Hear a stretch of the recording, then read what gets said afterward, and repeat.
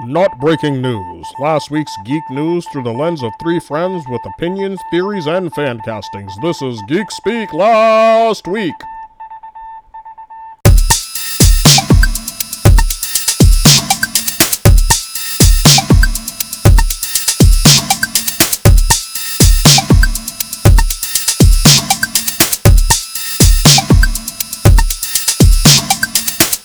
Hey guys, welcome back to another episode of Geek Speak Last Week. This is Ed.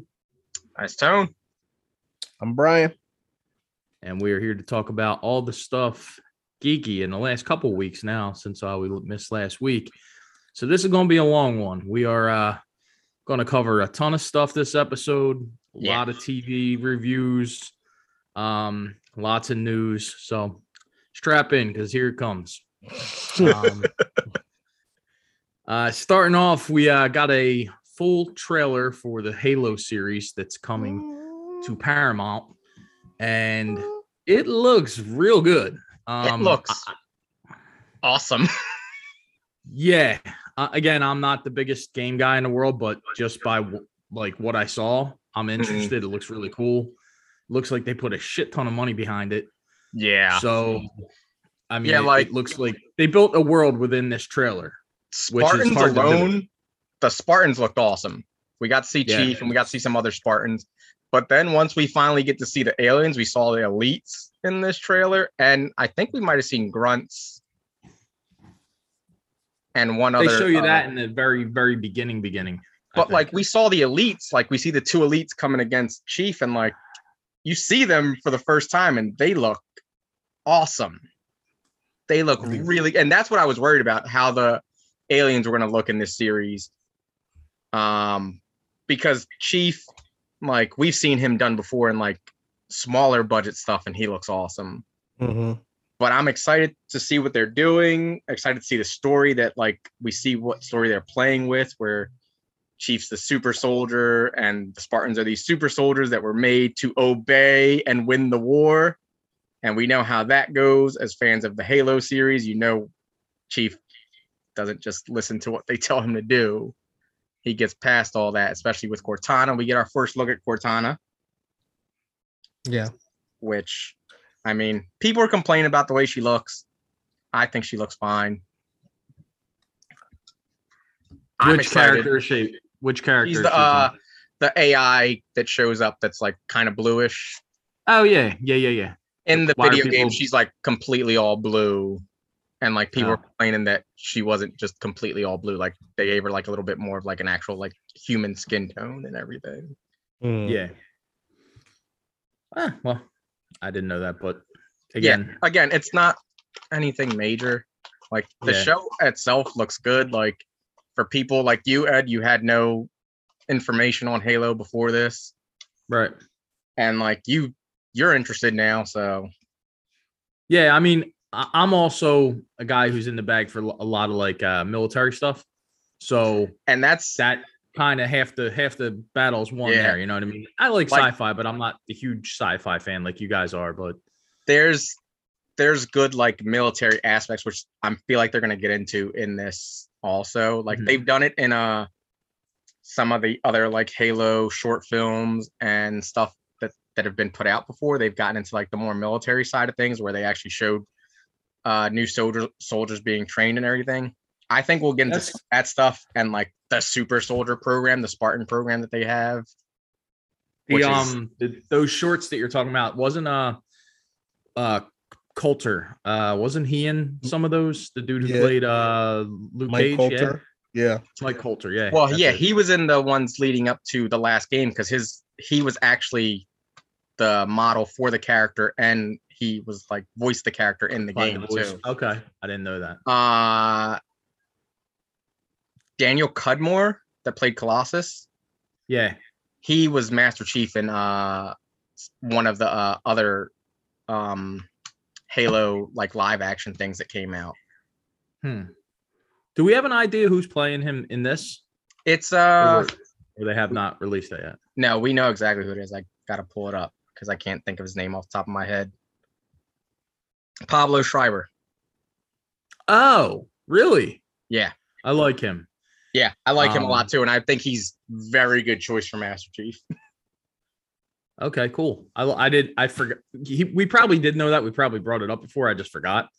But yeah, I like him a lot. And Cool. someone else we see in the trailer, Bokeem Woodbine, we see his character, who is also another Spartan, which that's cool. Like we're gonna get to see other Spartans when, like in the Halo proper franchise, we don't really get to see them until the game where Mike Coulter's character shows up. But we see them in like the flashback games, Reach, and stuff like that. Okay.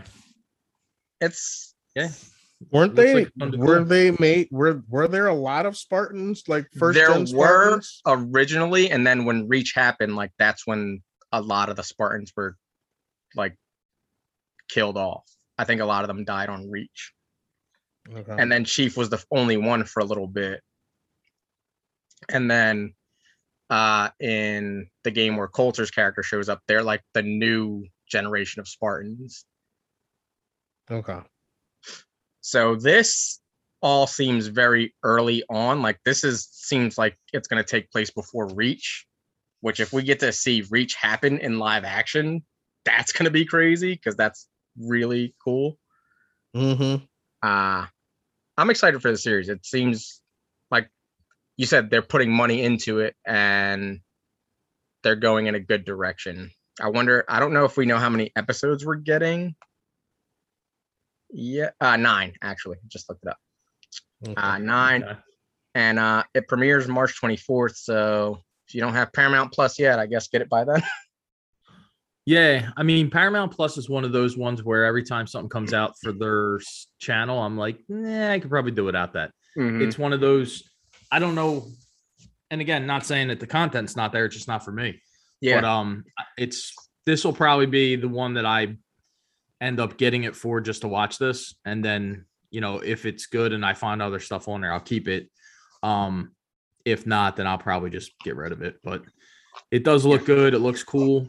And hopefully, it delivers for the fans, especially because, again, not the biggest fan, but if it's a good show, I'll watch it. But for fans, I really hope it delivers because it looks like it's going to. I mean, the production value and the casting and stuff seem like it's going to be good. So, moving on to a bit of casting that I'm not 100% sold on, but I'm happier about this piece of casting than I was about the last guy. A young kid named Kyle Allen has been cast as He-Man in Netflix's live action Masters of the Universe movie. He was just recently in the remake of West Side Story. West Side Story, thank you. And I seen pictures of him. He looks like Adam. He looks more like Adam than the last kid did. And I'm wondering if they're gonna do what they did, since it's called Masters of the Universe and not called He-Man, if they're gonna do more like what they did in the animated Revelations, where you're gonna see more Adam than we see of He-Man until there's a point where we need He-Man. I'd also but I don't know what are we gonna get, like a CG He-Man then, or are we gonna? And that's the thing. Like, are we gonna get? I don't know. Get, like another casting for He-Man? I don't know. Or are they gonna make him bulk up and then but scan him while he's small now, and so that they can do a small. Smart. Yeah, like do the Steve Rogers and do the small version the of opposite him based Steve on what Rogers. he was. Yeah, exactly. Well, here I'll make this personally, I think they should cast Alan Ritchson as He-Man. I think that his face, those two faces, his face, this kid Kyle Allen and Alan Ritchson, would be a very good match. I think that's a good up age. I think that'd be the best way to do it, because even having this kid bulk up, I don't know if he could bulk up enough to where that'd be where a it's gonna lot be like, of bulk. That's He-Man now. Like, yeah, right. And I've been said Alan Ritchson before, so I like that a lot, actually. And Yeah, I like now the idea. I'm seeing him as Reacher now, and I'm like, damn. Yeah, I actually didn't check that out, but I saw like trailers for that, and I'm like, wow, this dude's huge. Right? Even in Titans, man, he is jacked. He's gigantic. The guy, and that's the other thing that he's in. Like, but yeah, I I like that a lot. Like if they had them both, yeah, because I'd like I said, I saw this kid and I'm like, yeah, he looks like Adam. Yeah, that's exactly what I said. He looks like He-Boy. He don't look like He-Man. He looks He's like not a He-Man at all. No. And nothing against him. I'm sure he's a great actor or whatever, but yeah, that's what I'm saying. He'd be a great Adam. Yeah, but he's when a you great see He-Man, Adam, you but gotta go, wow, He-Man that's needs He-Man, to be huge. Yeah. Yes. Like if you're not like Brock Lesnar out there. Yeah, right. Exactly. No, that would be Savage He-Man if we're gonna get Brock Lesnar. Yeah, right. Yeah. Brian's face just like went like like, no, that's too big. Too big. Yeah. If we're going Savage He-Man, get Brock in there. Bring just let him go crazy and then just put this kid's face on him. Oh man. So yeah, we're getting that movie and this kid will be in it at some capacity. I just still don't know what we're doing with him. But on that note, I forgot, and I know I put it in there, but now I forgot that. But I want to throw this in there: the animated Masters of the Universe, He-Man and the Masters of the Universe, the new one, the reboot or the remake, or whatever, the reboot, whatever you want to call it. I actually like that show. It was the one good, that's got like the more sci-fi. Yeah, that one. That's actually coming back for a second season. And it's like beginning of March. That's good. I'm glad that got a second. Yeah, I'm glad it got picked up too. I didn't watch all of it. I watched a little bit of it, and what I watched, I liked. Like it's very different, but it's still telling like a good story. Yes, and the changes make sense for what they do. Like the changes they make. Exactly. I thoroughly enjoyed what they did because everything they did, I was like, okay, wait, no, that makes sense. Because Revelations was for us. Yeah. And the other one is more like a little bit more kid friendly. Yeah. But still a good story at the end of the day. Yeah. And they ended it on a fucking cliffhanger. So I was like, y'all better give me this season. So you're happy that you're getting more. Yeah. I was like, I just need to see what happens at the end. I just need to know. Yeah. And then you can end it after that and I'll be all right. But I just, all right, no cliffhangers. Sorry. Just had to throw that in there. I mean, it looks like fine. Netflix is going all in on He-Man right now. So yeah, Masters Universe is their property, and it looks like they're running with it, which is good for us Masters Universe fans. I mean, the haters gonna hate. Y'all haters gonna hate, but I'm enjoying the shit out of this. I'm excited to see more of this cast because I want to see who they get for Skeletor. Yeah, who they get for Man at Arms, for Tila, and if any of them happen to cross over with ours, so that would be interesting. Probably not because they're not as smart as us, but that's okay. In another odd casting, I guess it's not really odd because she's drawable, but is she though? Sony, I don't know. All right, we'll get to it. Sony is reportedly starting production on a Spider-Man spinoff movie for Madam Web. I predicted this. And the Tone just mad. It's not his pick. It's not even that. Like she would be way better. I mean, when I saw the name, I was like, who? And then I had the girl from 50 Shades of Grey. 50 Shades. And that is not the reason I dislike that girl. No, okay, it's just the girl in question, let's give her a name. Dakota Johnson.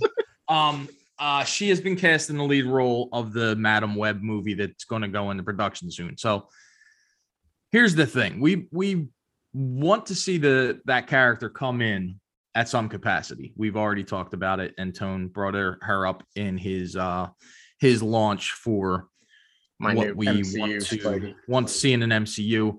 And I think Brian had plans for that when we do our part 2 of that as well. Mm-hmm. The problem is it's going to be a Sony release in conjunction with the MCU. Mm-hmm. That I can get behind because I think they're now kind of realizing we have to put our properties with the MCU to let them really win. Yeah, and giving them more control. It also lets Sony do this off the wall crazy shit like Morbius and this Madam Web. So Marvel can just focus on Spider-Man. Right, exactly. So I'm okay with all that. The casting, again, you could either go of two ways. You could go the really old version, or you could go the Julia Carpenter version, right? Which was the more what I was going to do. The more recent version, which Tone had brought up. And for the younger version, I can see her cast. That makes a little bit of sense.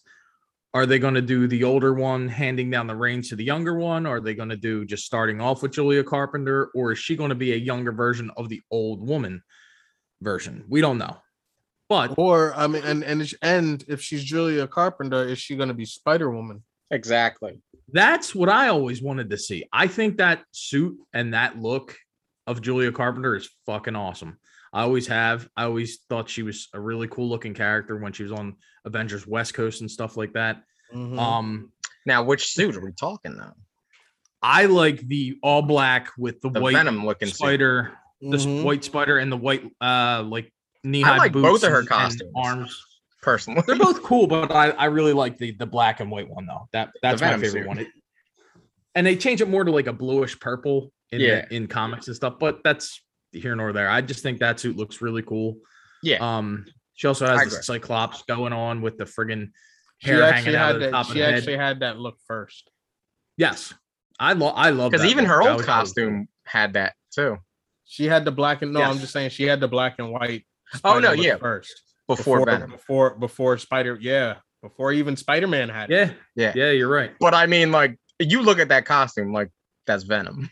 Like that's Venom suit. Like that's it looks like Venom, but they got the Venom look from her. I'm assuming exactly what Rye's getting at. Yeah. But yeah, I can see her in that role. I guess she's not my favorite actress. I've seen her in a lot of stuff. Like, what else has she been in? Like, she was in Bad Times at the El Royale, which is a really good movie.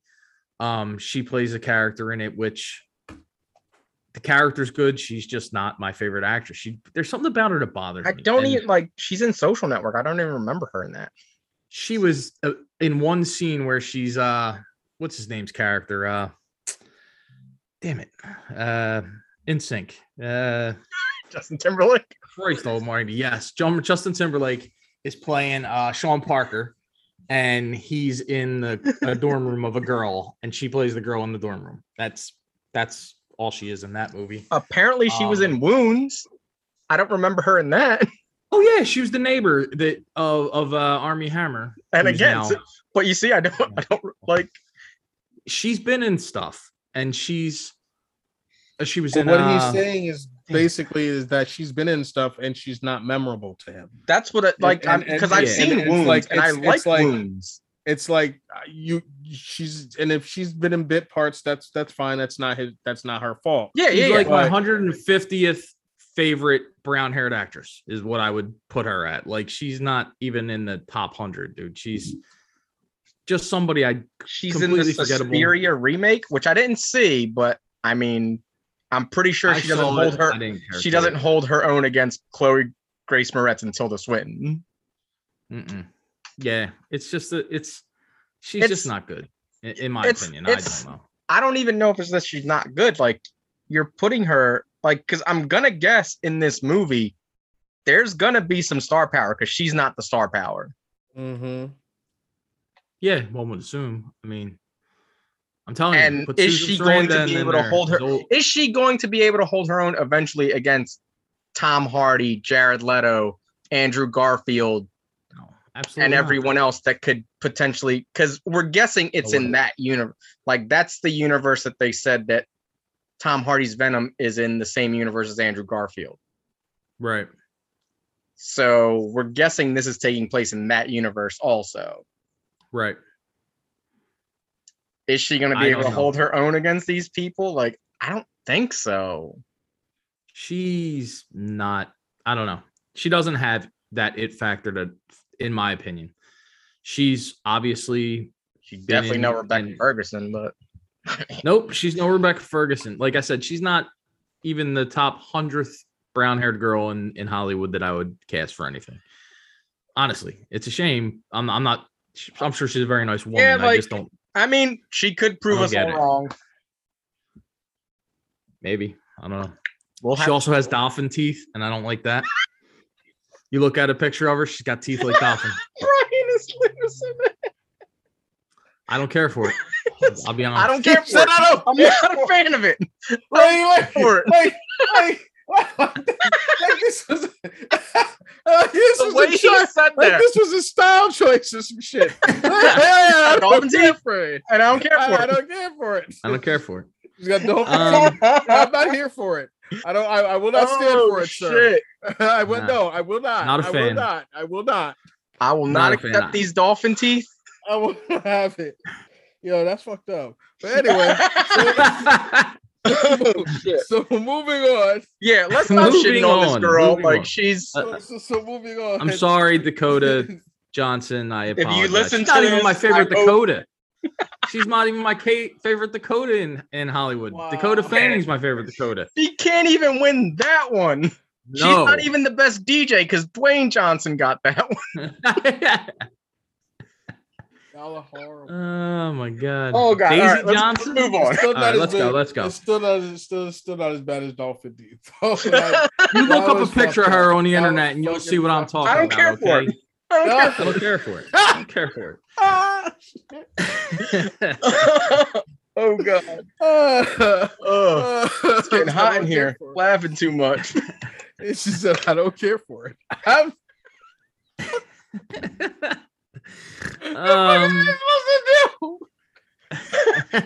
right, moving on.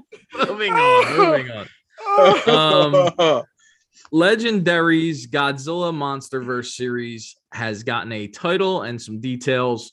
It'll be reportedly it's going to be called Hourglass, which is basically the symbol that the Monarch team or the Monarch company has, and they're basically saying what we all kind of knew. It's going to be following that organization and how they're going to take care of these other worldly threats. And I'm excited for it because I really like the movies within this universe.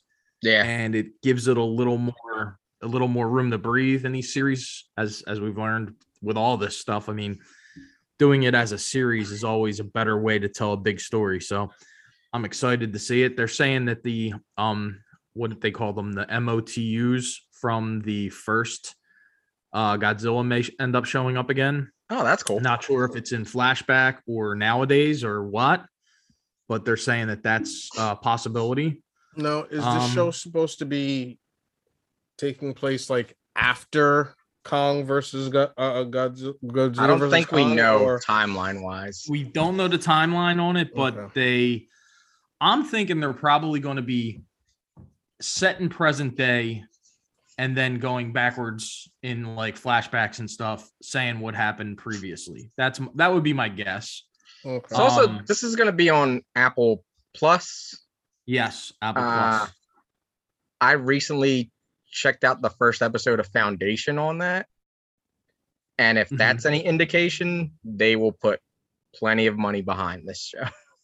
Okay. How's that Foundation show? I've seen commercials. Pretty neat. I only watched the first episode, but the production value very good, and this is like legitimate sci-fi. Yeah. Okay. And it's the first episode definitely intrigued me enough that I'm gonna watch the rest of it because it's interesting, and like I do like legitimate sci-fi. That's why I really like The Expanse, because that's more like actual sci-fi where there's kind of like some science that can back some of these things up, like they move from science and then go into the fiction.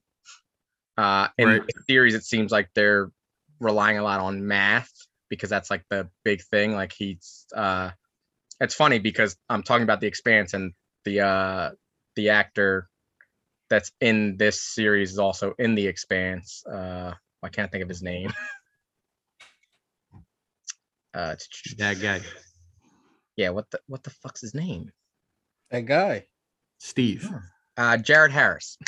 Oh, Jared Harris. Oh yeah. Oh, him. Or as I like to call him, Moriarty. That's yeah, my homeboy.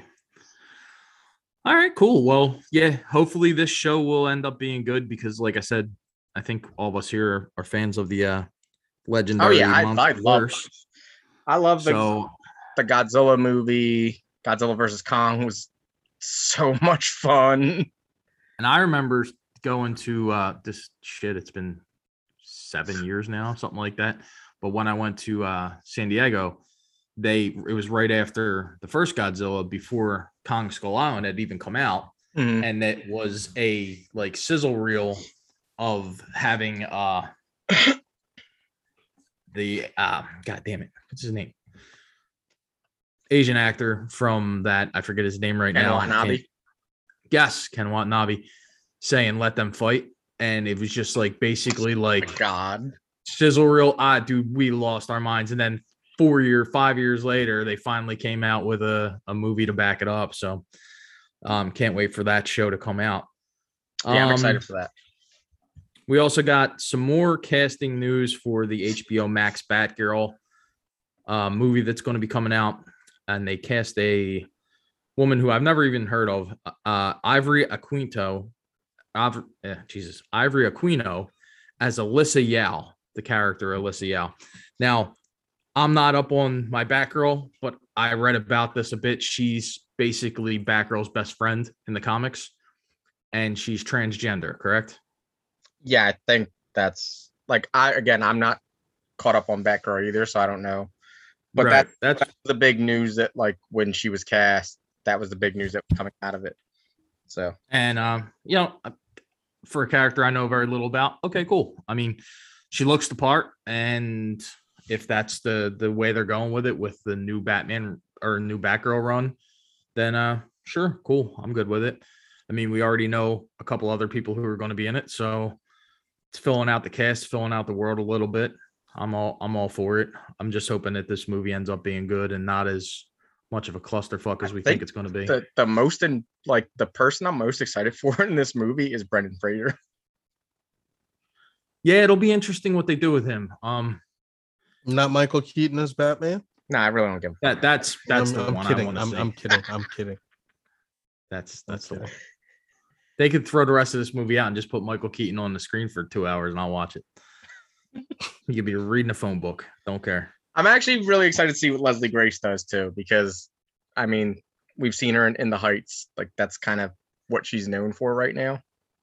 Yeah, I mean, I like her. She, like I said, when they first cast her, I thought like she's getting down in the pictures. So yeah, like the pictures look good. So I'm excited to see her and what she's going to be able to do. They're really leaning into that Batgirl of Burnside storyline. Yeah, looking like with that suit and just like the down to earth street vibe. Like I'm digging it.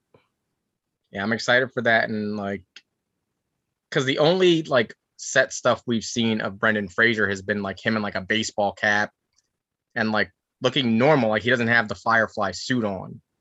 Right. So I wonder if it's going to be like, if it's going to stick to that more like down to earth where he's just like a pyromaniac, or if it's like Firefly after he's been around for a while and he's just getting back into things. True. Yeah, they could go tons of different ways with this movie. I have no idea what. That's the thing about these DC movies. I never know what you're going to get.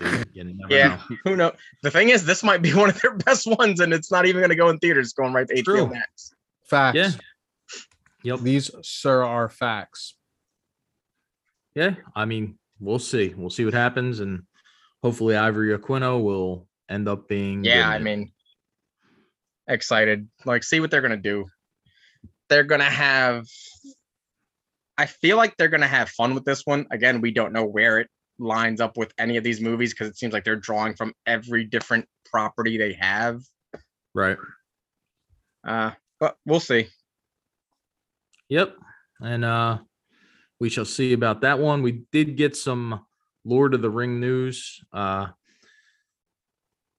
Again, the posters that were revealed, while they were kind of cool, they don't show much, but Tone did the hard work of finding the people that are cast in these roles. So yeah, the source for everything is a Twitter that goes by Fellowship of the Fans. On Twitter at Fellowship Fans. They did the hard work of finding out who these characters are, who is the actor that's playing these characters. So this is not 100%. We actually won't know until Sunday when we get our trailer during the Super Bowl. Right. That's where we're going to get our first actual trailer. But everything here, like those posters, awesome. And I love that they actually didn't put anything except we see the character's hands and something that is related to that character. Right. So going off of that, people were making assumptions about a lot of these characters, the first of which looks like Sauron. So people immediately thought it was him or that it was the Witch King of Angmar. Come to find out, again, from Fellowship of the Fans, it is actually a new character created specifically for the series by the name of Adar. Adar is said to be an elf that has been corrupted and is leading a band of orcs. That'll be interesting. Apparently, in the language of the orcs, Adar means father. Oh, cool. There've been pictures of him on set. Actually, this character with Sauron, so we know that that is 100% not Sauron in the. So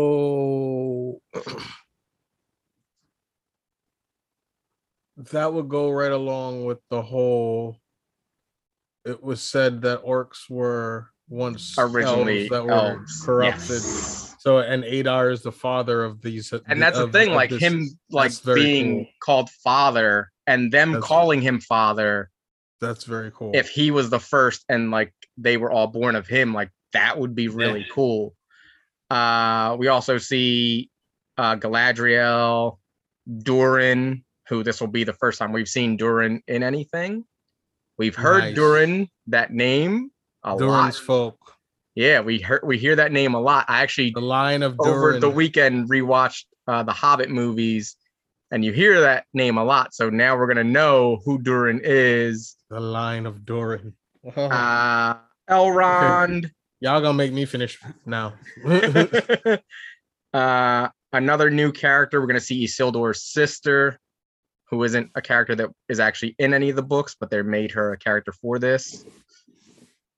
Isildur's in there. Celebrimbor, which I'm super excited for, because Celebrimbor is the one who makes the rings.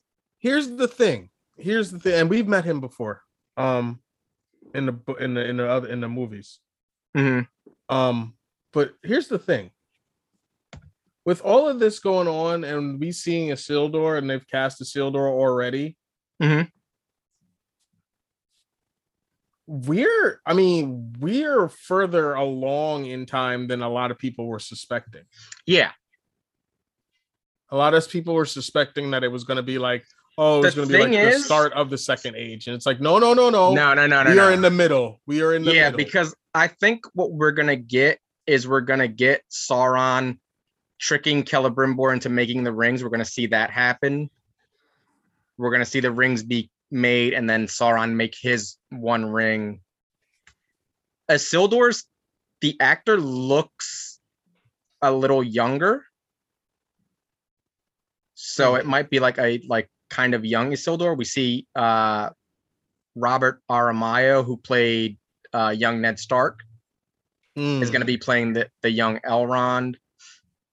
There's so much stuff like that they can cover in this, and even like knowing that we're still a little bit further along than we thought we were going to be, there's still a lot of time that's going to pass between all of this stuff. Mm-hmm. And I think it's going to end with that war that ends the Second Age. And that's how I wonder if they'll do the thing they did with The Hobbit, where The Hobbit ended with the beginning of Lord of the Rings. Mm-hmm. If this series will end with like the beginning of what we saw in the beginning of Lord of the Rings, also with the war happening. Yeah. We get that final. That'll be like the final scene, like of this series when it's all said and done, because it's not going to be done in one season. We're not. I could see it's going for at least 3 or 4. Yeah. There's so much. Like I said, I'm super excited. Like just reading about that Adar character, that is what excites me the most, because it's not something that's covered at all in the Silmarillion, which is where they're pulling a lot of this stuff from. But they're also creating these new characters to give us this stuff. And I feel like these people have enough love for Lord of the Rings. I mean, we saw what they did with just making that title, like actually forging it. Like, they're putting love into this. So even for them, like, to create new characters and kind of create new lore, there is no new lore because everything is just what Tolkien gave us. And there hasn't been anyone that has like stepped up to give us new lore in that universe. So let some new people play around in this sandbox, because that's the one thing that's actually disheartened me when going through all this. Like, I've seen a lot of fans like getting upset that they're making new characters, that there are people of color in this series. Yeah, when it makes no the other sense. day, and I just was like, "What?" Yeah, it's really it's really fantasy, people.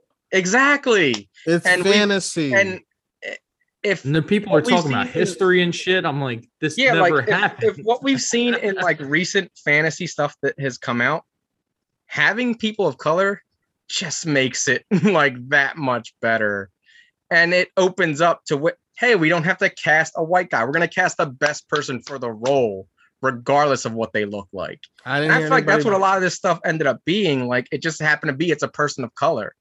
Like, people were and it also, I know it's fantasy, but like, it can also reflect the world that you live in a little more. Exactly. You know, like, that's too woke. The thing is, Lord of the Rings is, go back to sleep. Go back to sleep. It's people of different cultures and races coming together to fight the big bad. Oh no!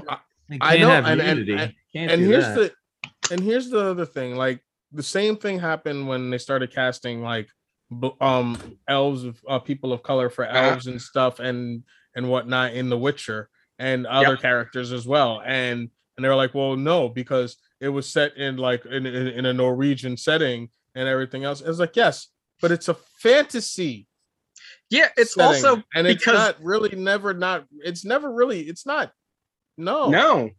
It's like not there's Norway. Never, unless the character specifically said to look like that, elves can look like whatever you want them to look like at the end of the same day. thing when Idris Elba was cast in Thor.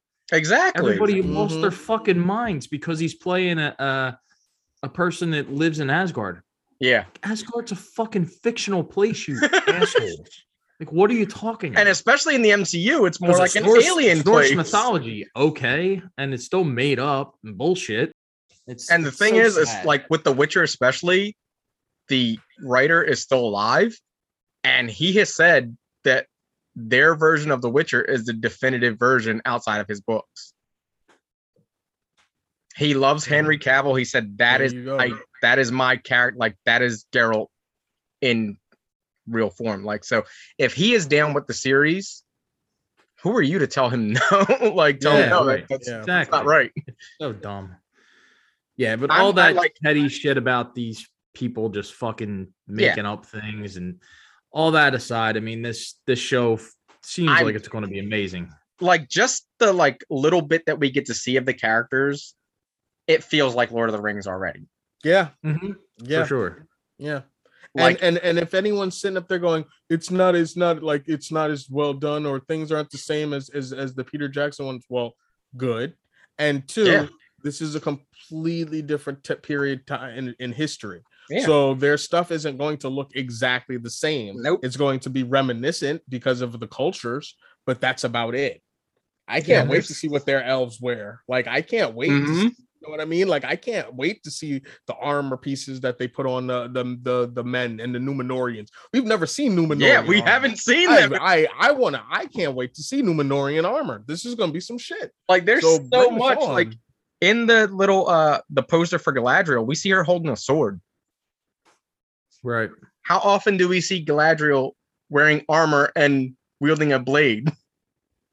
Well, that's Galadriel. I could easily saw her wielding the blade. I know, but like, we've never seen it. No, like, the only time we see her fight is in The Hobbit. I think it's the second one, or is it? It's the third one, yeah. And you see her, Saruman, and Elrond going there, and they're fighting the Nazgul to save Gandalf. Mm-hmm. That's the only time we see her fight in these movies. We know how powerful she is.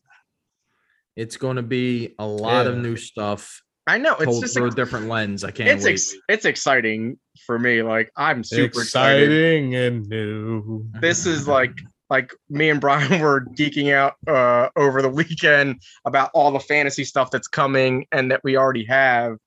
There's so much. If you're a fantasy fan, it's a great time to be alive. Yeah, like there's so many like movies, TV series, animated shows. Amazon's doing their thing when it comes to fantasy. Wheel of Time was great. Get there. And this, I'm super excited. I'm excited to see the trailer this weekend. And September cannot get here quick enough for. Oh, I can't wait to see the trailer. Yeah. Yeah. Well, it's going to be here tonight now. Quicker than we can think. Yeah. Another thing that we're going to touch on quickly is there's another Suicide Squad spinoff coming to HBO Max as a series with James Gunn developing it. We don't know which character it's going to center on. Who do you think? I mean, I think it's going to be somebody completely out of left field. I think it's going to be it's going to be fucking Weasel. I think it's either going to be Weasel or it's going to be King Shark. King Shark would be too cool, and that would cost them way too much, I think. Yeah, you're probably right. But I mean, even Weasel, like that would still probably cost them way too much because it's Ratcatcher. Makes sense. You think it's going to be Ratcatcher? That's who I think it's going to be. That's who I kind of think it's going to be. Yeah, you could have Taika Waititi have cameos. Sure, why not? I think what's the name would be too close to what they're doing with Peacemaker. Who? Idris Elba's character. Oh yeah, no, it's definitely not going to be Bloodsport. Bloodshot he's too close in character to Peacemaker. Bloodsport actually would have made more sense for what they're doing with Peacemaker. He would just off of that movie, his character made more sense. Like the changes they made to Peacemaker, like it all makes sense now. But like just coming right off of that movie, it would have made more sense for Bloodsport to be that character. Right, but he had his change through the movie. He had it in the movie. Yeah, true. I mean, and I could see if they did a Ratcatcher show, I could see Bloodsport. I think Ratcatcher makes the most sense. And I could see Bloodsport showing up there. Yeah, I don't want it to be for the whole show. I don't want it to be Harley Quinn. It could be that. I don't need that. I don't either. It's not that I don't even like. I like her character in the movies. No. I think she's fine, but I just don't. I don't want a show about her. You know, we don't need that unless it's Polka Dot Man. Oh, dude, I would love a Polka Dot Man show. Look, just showing his background and just showing him be weird. I would love that. That would be fucking awesome. Now you got me happy as shit. What if they have a show that's just based on the first team getting together that hits the fucking beach? I mean, and gets massacred. That would be awesome too. What I would want in a perfect world is it to just be a Suicide Squad TV show where every week it's a random team, and if they make it out, they make it out. Otherwise, that would be cool. It's not what we're gonna get, but that would be really cool though. That would be very cool. And like whoever makes it from one, like if they make it out of the follows to the next, they go into the next onto the next episode. Yeah. But otherwise, if you're dead, you're dead. It's an actual Suicide Squad. Yeah, that would be cool. I was just thinking of something they said in the last episode of the show and it cracked me up. Peacemaker. Yeah. Man. So yeah, this show's coming soon. But the real actual Peacemaker, I don't think it's coming anytime 5 soon. and 6. Yeah. Well, probably in the next year. I'm not saying like it's coming right away, but it's in production. Apparently, they're developing it. It's not in production; they're developing it. Peacemaker episode 5 and 6. We've all seen now, correct? Yep. Nope. What? You haven't seen them both? I'm kidding. Oh, okay. This show just gets better and better, in my opinion. I love it. I told you guys, I love it so much. I'm sorry. I gotta be Ed. I gotta be Ed this time and say, oh shit, nah, fuck, I'm kidding. I love this shit. That was fucking amazing. This shit is amazing. The thing is, like, I was actually talking to my friend before this, and the thing with Peacemaker is it's a fun show. Super fun.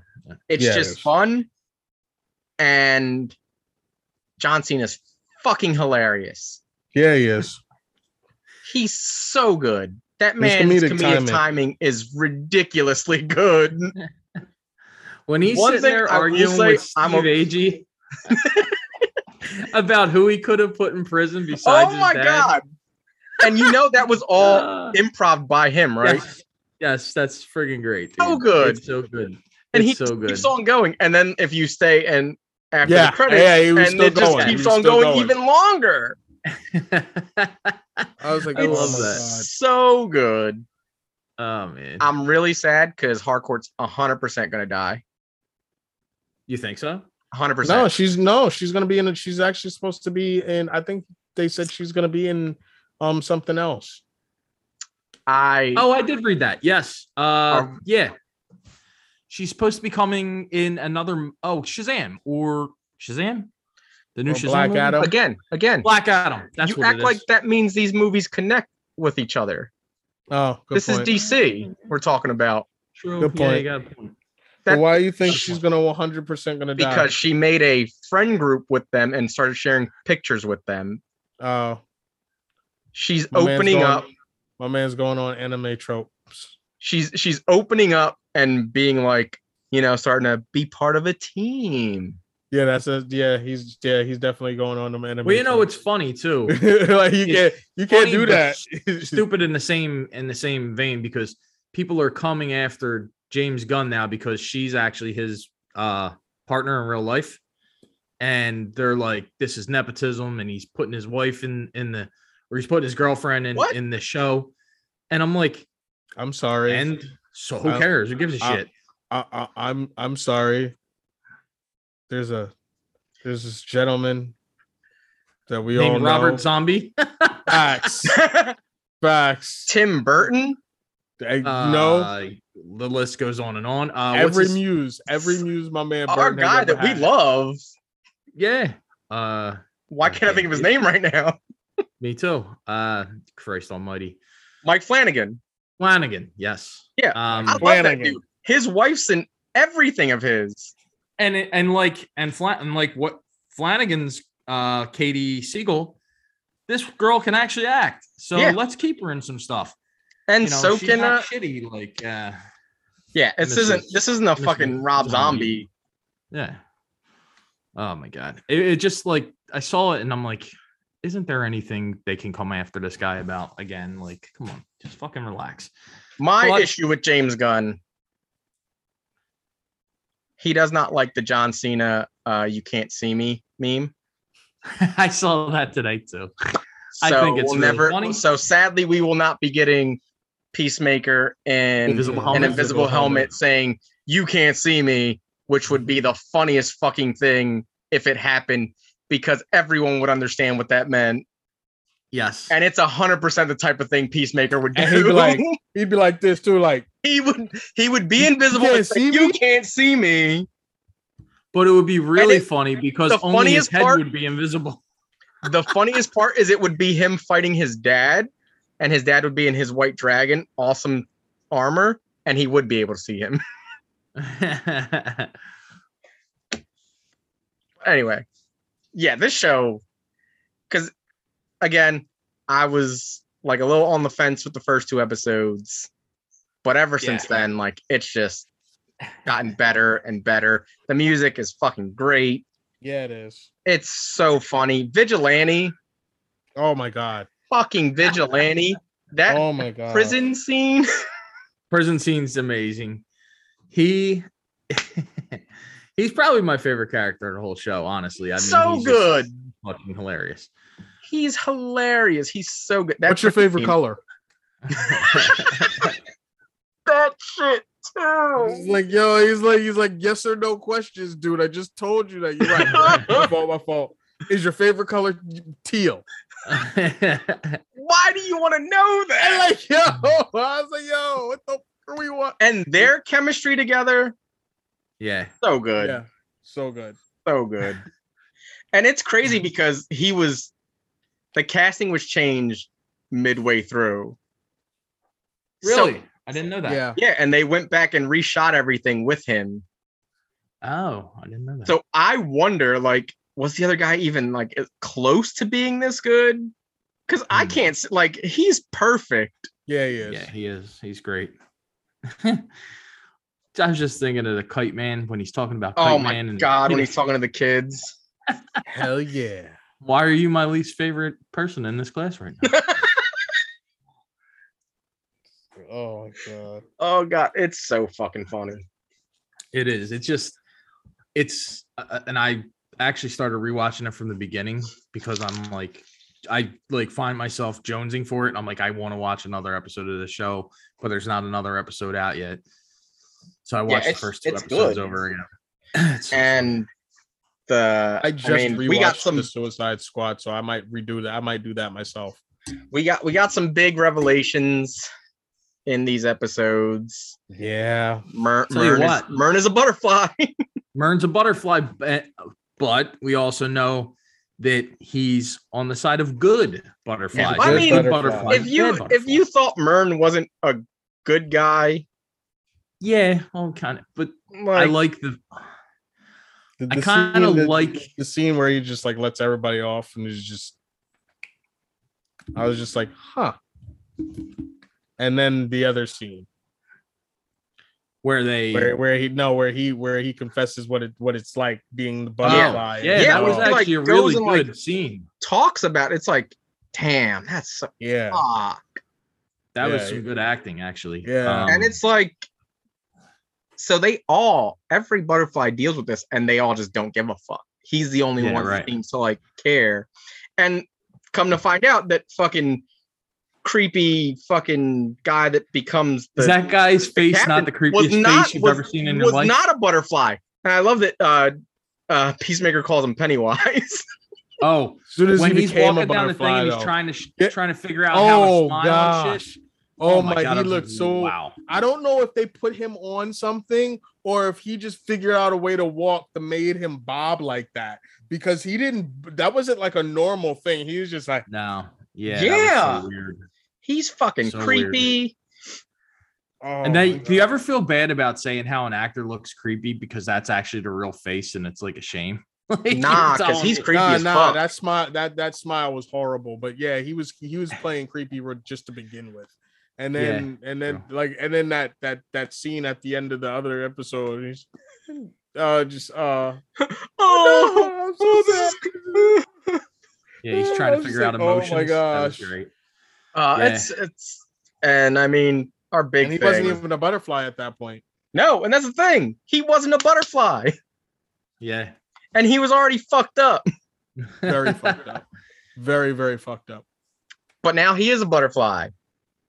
And so is everyone else in the police station. In the police thing. That was actually a really cool scene when she was coming over the over that hill and they were all behind her. And they're all just like following behind her. And then they had to, and then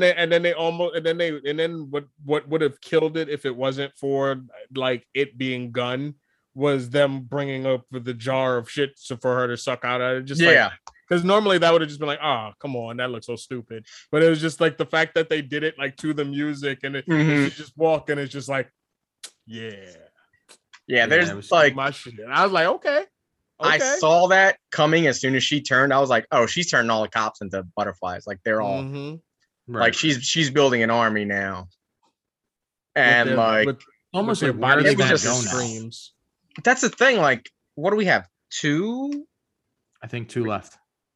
Like, this is big for them to deal with on their own.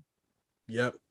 They're gonna have to figure out a way that can kill them like all at once. All at once. Like the hive. But the thing is that gonna kill Mern, and that gonna be him like sacrificing himself? I would think so. Yeah. It's one of those shows, like I said, I just cannot wait for every Thursday to watch it. And it's so good.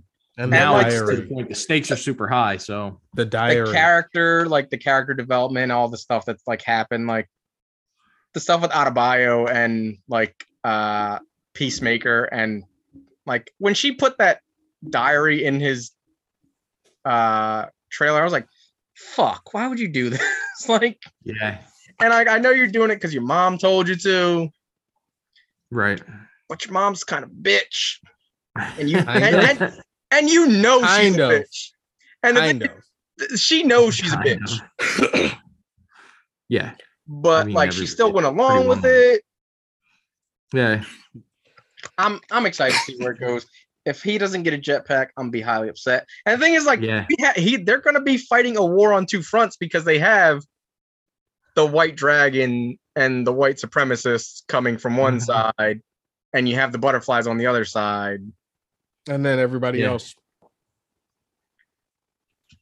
And it's like, maybe we get some Suicide Squad cameos up in here. You know what I was thinking? And this is maybe Kite Man shows up. Hell yeah. It's not unheard of that they would do this. Now, hear me out, and it's probably wrong.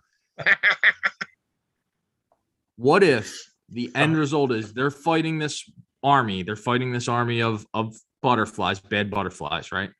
They're way outnumbered. Then all of a sudden, the Green Lantern Corps come because they know about this invasion and help them. I mean, it would set up the Green Lantern Corps. Stranger things have happened in the DCEU. Well, that's why I'm saying, like, what if we get a Suicide Squad cameo and then this leads into whoever's show is the other Suicide Squad show? I could see that happen. Yeah. Like they're setting us up for it already because of the simple fact that they're making the announcement now because they know they're only 2 episodes away. True. And like they're vastly outnumbered right now. Yeah.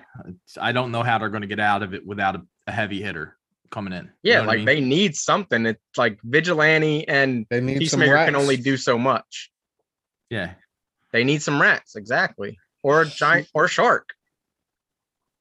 Nom. Or some polka dots. Dude, get Polka Dot Man back. Bring in Polka Dot Man 2. Say he has a twin brother you never know about. I don't know. I would love that, but I don't think it's happening. No, I don't think so either. We'll see what happens. Like, either way, I feel like I'm not going to be disappointed. No, I think it's going to end well. Yeah. We also got news that 3 new Star Wars games, including Star Wars Jedi Fallen Order 2, have been announced. I don't know. I haven't followed up on the story. Did they tell us any more about the other 2 we're going to get? One's a first-person shooter, and the other one is a strategy game. Okay. I know you two are both fans of Fallen Order too. Oh yeah, I love Fallen Order. Like I have said it many times. I wish it was Cal that showed up at the end of Mandalorian instead of Luke. Still feel that way. Cal is such a cool character. He was played by Monahan, right? The kid from Shameless. Yes. Yeah, and like he was played by him, so you already have the perfect actor to play him. Right. Mm-hmm. Yeah. And you could also bring Deborah Wilson's character in. Yep. Because she's in the game also. That's like a lot.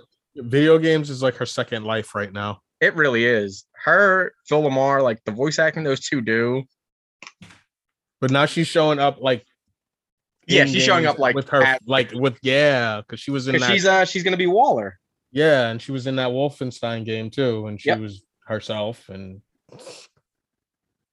So yes, there's I'm excited. I love what they've done with that game specifically, and it's all these games are coming from Respawn, which are the ones that did Fallen Order, and they also are known for they used to do Call of Duty games. They did Titanfall, which is going to lend very well to their first-person shooter, which I am hoping is a Clone Wars game, like at least set in that era, at least where you have like clones.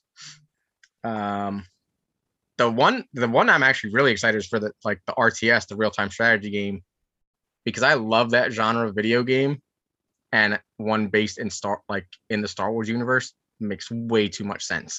They've never had one. I swear to God, they had one. I feel like they did like a long time ago. In a galaxy far, far away. Yeah. And it just makes way too much sense. Like StarCraft, those type of games, like in a Star Wars universe where you're building up units, and one of them could be a droid army. Guys, I really stopped talking about that because I really, you're making me like, there was definitely one, and I think, I feel like there was, and it might have been Clone Wars based also, because I feel like that was one of the armies was the droids. One of them might have been clones, and one I forget, but. And I feel like not only that, you're absolutely right. It is a genre of games for that's been untouched by Star Wars that. But even if they don't go that route, like where it's like the big war game, if they went the route that XCOM went, where it's just like you build your little unit and you get attached to your unit, so that when they die, you fucking hurt. Because every time one of my units died in XCOM, it hurt me, especially because I could go look at the wall and see their names. It was called Star Wars Empire at War, and it came out in 2006. Yeah, but they could do either version of that, and I'd be down. I'm Respawn.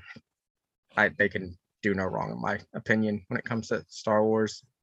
Fallen Order was amazing and not what I was expecting from them at all.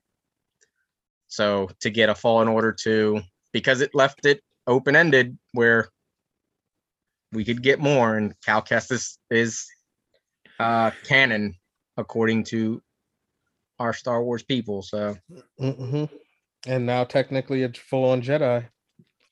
Yeah. So I'm excited. I want more. Give me more. Give me more. Well, we are getting more Star Wars for sure. We got news that the Obi-Wan series is reportedly coming in May of 2022. I 100% think this is right. So my reason is May the 4th falls on a Wednesday. What day do we get Star Wars? Wednesday. True. And this was leaked from a tweet from one of the showrunners that disappeared almost immediately. Yeah. And it just said May, but now, like I said, you couple that with May the 4th falling on a Wednesday, they could do a whole big thing of that coming out. Yeah, for sure. And I mean, it's enough time for us to get that between Book of Boba, and then we get that. Yeah, basically that's just like what, a month that they'll just be off for not doing stuff. Well, no, 2 months. 2 months. March and April. Yeah. They don't have another Disney show coming in between then? I don't know. I don't think there's any Marvel thing set up, because it seems like they've been going like back and forth. Yeah, they've been going Marvel, Marvel, Star Wars, Marvel, Star Wars, Marvel, Star Wars. Wait, when does Moon Knight come out? Oh shit! No, that's March. It. There it is. Yep. March will leave right up into there. Yep. Okay. Yeah. There we go. So yeah, Moon Knight. Like there we go. Because we'll have, as soon as Moon Knight ends, you'll get like a week in between, because we'll have a couple weeks between Boba and Moon Knight. Yep. And then it'll probably be the same thing between Moon Knight and Obi-Wan. Yep. Oh, that's gonna be good. So we're gonna get the Obi-Wan show. Good TV watching. Yeah, buddy. And then what we're told is Andor series is reportedly coming later this year. Yeah, so with the second season already leaked by one of the stars, Stellan Skarsgård, to be in development. Yeah, he tweeted. I don't know. He didn't tweet. He was in an interview, and they asked him. Swedish press or something. They were asking him about. I don't know if they were asking him about Dune specifically, or this, but he did bring up that Dune 2 is filming in July. Yeah. Which that's exciting news for us also. But then he also goes on to say that season 2 of Andor will be filming in the fall. Like, oh, oops, my fault. Oopsie daisy. Season 1 hasn't even come out. Stellan, what are you doing? Yeah. All right. Well, I'm kind of glad that they're going to be doing 2 seasons of that. I wonder exactly how far back we're going to be going. I like his character, and I do want to see more. I specifically want to see how him and K2, like, how does he get K2? Yeah, me too. That was my favorite character in that movie. K2SO is awesome. Yeah, I love K2. Awesome, like, I can't wait for there to be more of that. And I mean, are we gonna see, like, will we see any other characters? Like, I mean, that movie is such a ragtag team put together kind of movie, which I love. We've already talked about that. We'll definitely see K2 in this. But we'll see K2, but I think that may be the only person. Yeah, no, we're not gonna see anyone else from the. We're not gonna see anyone else from the team. But like, will we see Bail Organa? Like other people from. Yeah, other people from that time, from the rebellion and stuff. Sure. Ooh. Could we see Hera? Could we see Hera Syndulla? Because they mentioned her name in Rogue One. Yeah, and we see the ghost in that, don't we? Mm-hmm. Yep. So, like, can we see some of the rebels? That'd be very cool for sure. Do we get Freddie Prinze Jr. to reprise the character of Kanan Jarrus? No, he's too old. I'm just kidding. Like, come on. Like, that's something he's been salivating for ever since he was cast in that role. Yeah. And he's such a huge Star Wars fan. Like, you gotta let him, like, do that in live action. Could happen. I know that there was a lot of talk this week about what's going on. And I always pick the wrong time to stop watching shows. Because apparently these last 2 episodes of Book of Boba Fett were like the fucking shit. You mean The Mandalorian? Well, I heard that the next episode 5 is basically a standalone episode of Mandalorian, which I love the Mandalorian, so I want to watch it. And then the next one has a bunch of fucking cameos in it. And episodes 5 and 6 are the Mandalorian. We go back to just being the Mandalorian. And the thing is, 6 is set in the Mandalorian as well. Yeah. Well, I mean, they're all set in the same thing, but I know, but Mando, like there's no Boba Fett in either of them. There's a little bit, tiny bit of Boba. Yeah. But so episode 5, we get all Mando all the time. Thing is, we should have expected this because I remember Favreau and Filoni specifically saying that Book of Boba Fett can be considered Mandalorian season 2.5. Okay. But yeah, so yeah, episode 5 is all Mando all the time. We see him with the Darksaber coming back to his people, the Mandalorians. Yeah, the 2 Mandalorians that are left of his clan. Yeah, the Forger, and the Armorer, and Paz Vizsla, aka Jon Favreau. Mm-hmm. Paz Vizsla's Favreau? Yeah. Paz Vizsla is the big dude with the machine guns. Yeah. That's my boy. You didn't know that was Favreau? Yeah. No. Yeah. Oh, fuck, that's awesome. I had no idea. I just remember from that first season being like, dude, he is so fucking cool. Yep, that's I hope Favreau. He comes back. Dude, I love that character. All right, I'm back in. Guys. I'm back in on the Boba Fett. These 2 episodes were amazing, regardless of the end of the last episode, because that made everything in this series worth everything for me. Yeah, you get them. As much as I love the Armorer in The Mandalorian, I do not like her character anymore because you can 100% see that she's a zealot. Mm-hmm. The way that Bo-Katan like says that they are zealots. Okay. We pretty much know what the next season of Mandalorian is going to be because of the scene that we have here. It's going to be him trying to redeem himself for his clan, but I really think he should just be doing it for himself. And I think he might figure that out. So do I. I think he's going to figure that out along the way. Yep. I think we're going to get him going to Mandalore to do this and then becoming his own person and understanding that he doesn't have to follow this creed because not every clan of Mandalorians follows this creed of never taking your helmet off. Mm-hmm. that's their thing, and that seems like more of a Death Watch thing, which even the Death Watch didn't follow that. Pre Vizsla had his helmet off all the fucking time.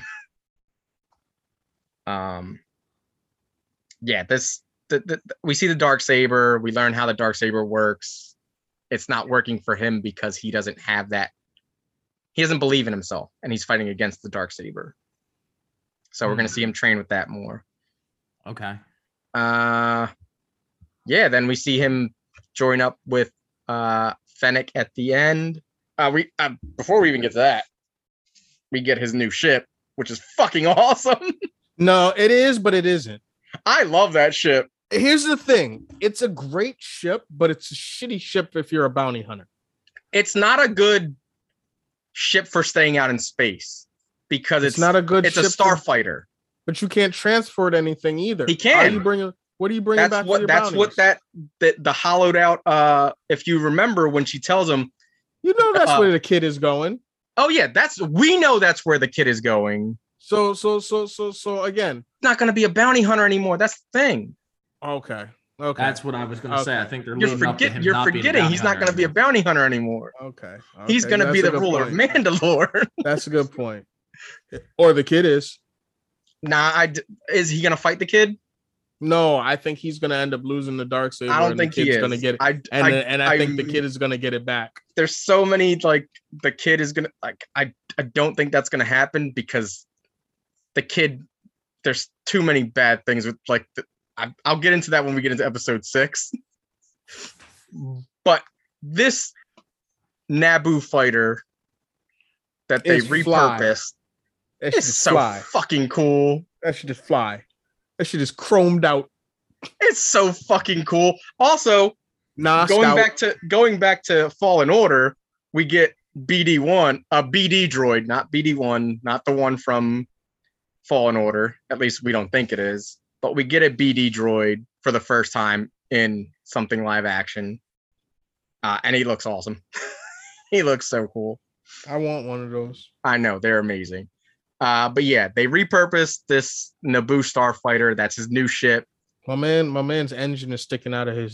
He's got a hot rod racer. He's a hot rod car. That's cool. This shit is nosed out. That shit. He's got nos. That shit is and it can jump to hyperspace on its own too.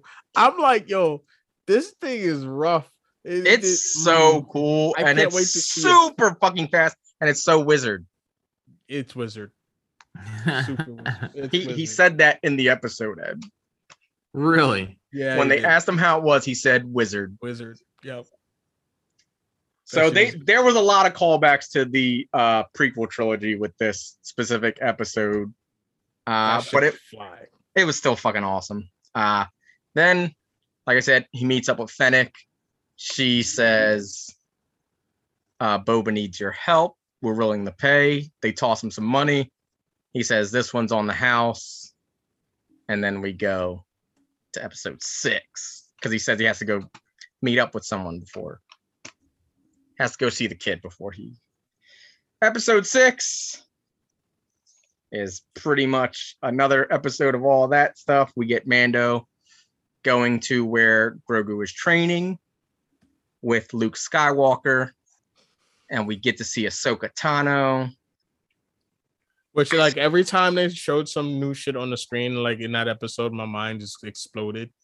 Like, I'm watching it. I'm just like, oh, yeah, this is cool. Oh, it's Luke again. This is cool. This is really good. Ooh, they stepped up that CG. They stepped up that Luke CG real good. I'm liking this. I'm liking this a lot. Yeah, they definitely got better at it. Ahsoka shows up, and I'm like, oh, shit, it's Ahsoka. Wait. That's Ahsoka next to R2. Wait, that's the first time Ahsoka's seen R2 since the fucking Clone Wars. Wait, what the fuck? My brain just started going on all these like it was just, yeah. Yeah, we got some cool little callbacks to Luke training with Yoda in reverse. Because he's training Grogu. He's training Grogu, yeah. My biggest issue, aside from the fact that I really don't care about Luke Skywalker in this stuff at all. Like, I don't want it to be him. I really don't. Luke, the way he's teaching this whole, like, not having attachments while having the droid that he's had most of his life, that he's been, especially since he's been a Jedi. That's an attachment, my dude. Yeah. You also have attachments to your sister and your best friend and the child that you will be teaching soon, I'm guessing. So to be like, you got to get rid of all your attachments. Remember, he hadn't learned. But no, I know. Yeah, he's literally being a hypocrite. He's literally being a hypocrite. Yoda told him. The thing is, Empire Strikes Back. Gotta let go of your attachments. He leaves training with Yoda because of his attachments, and still becomes the Jedi that we know him as.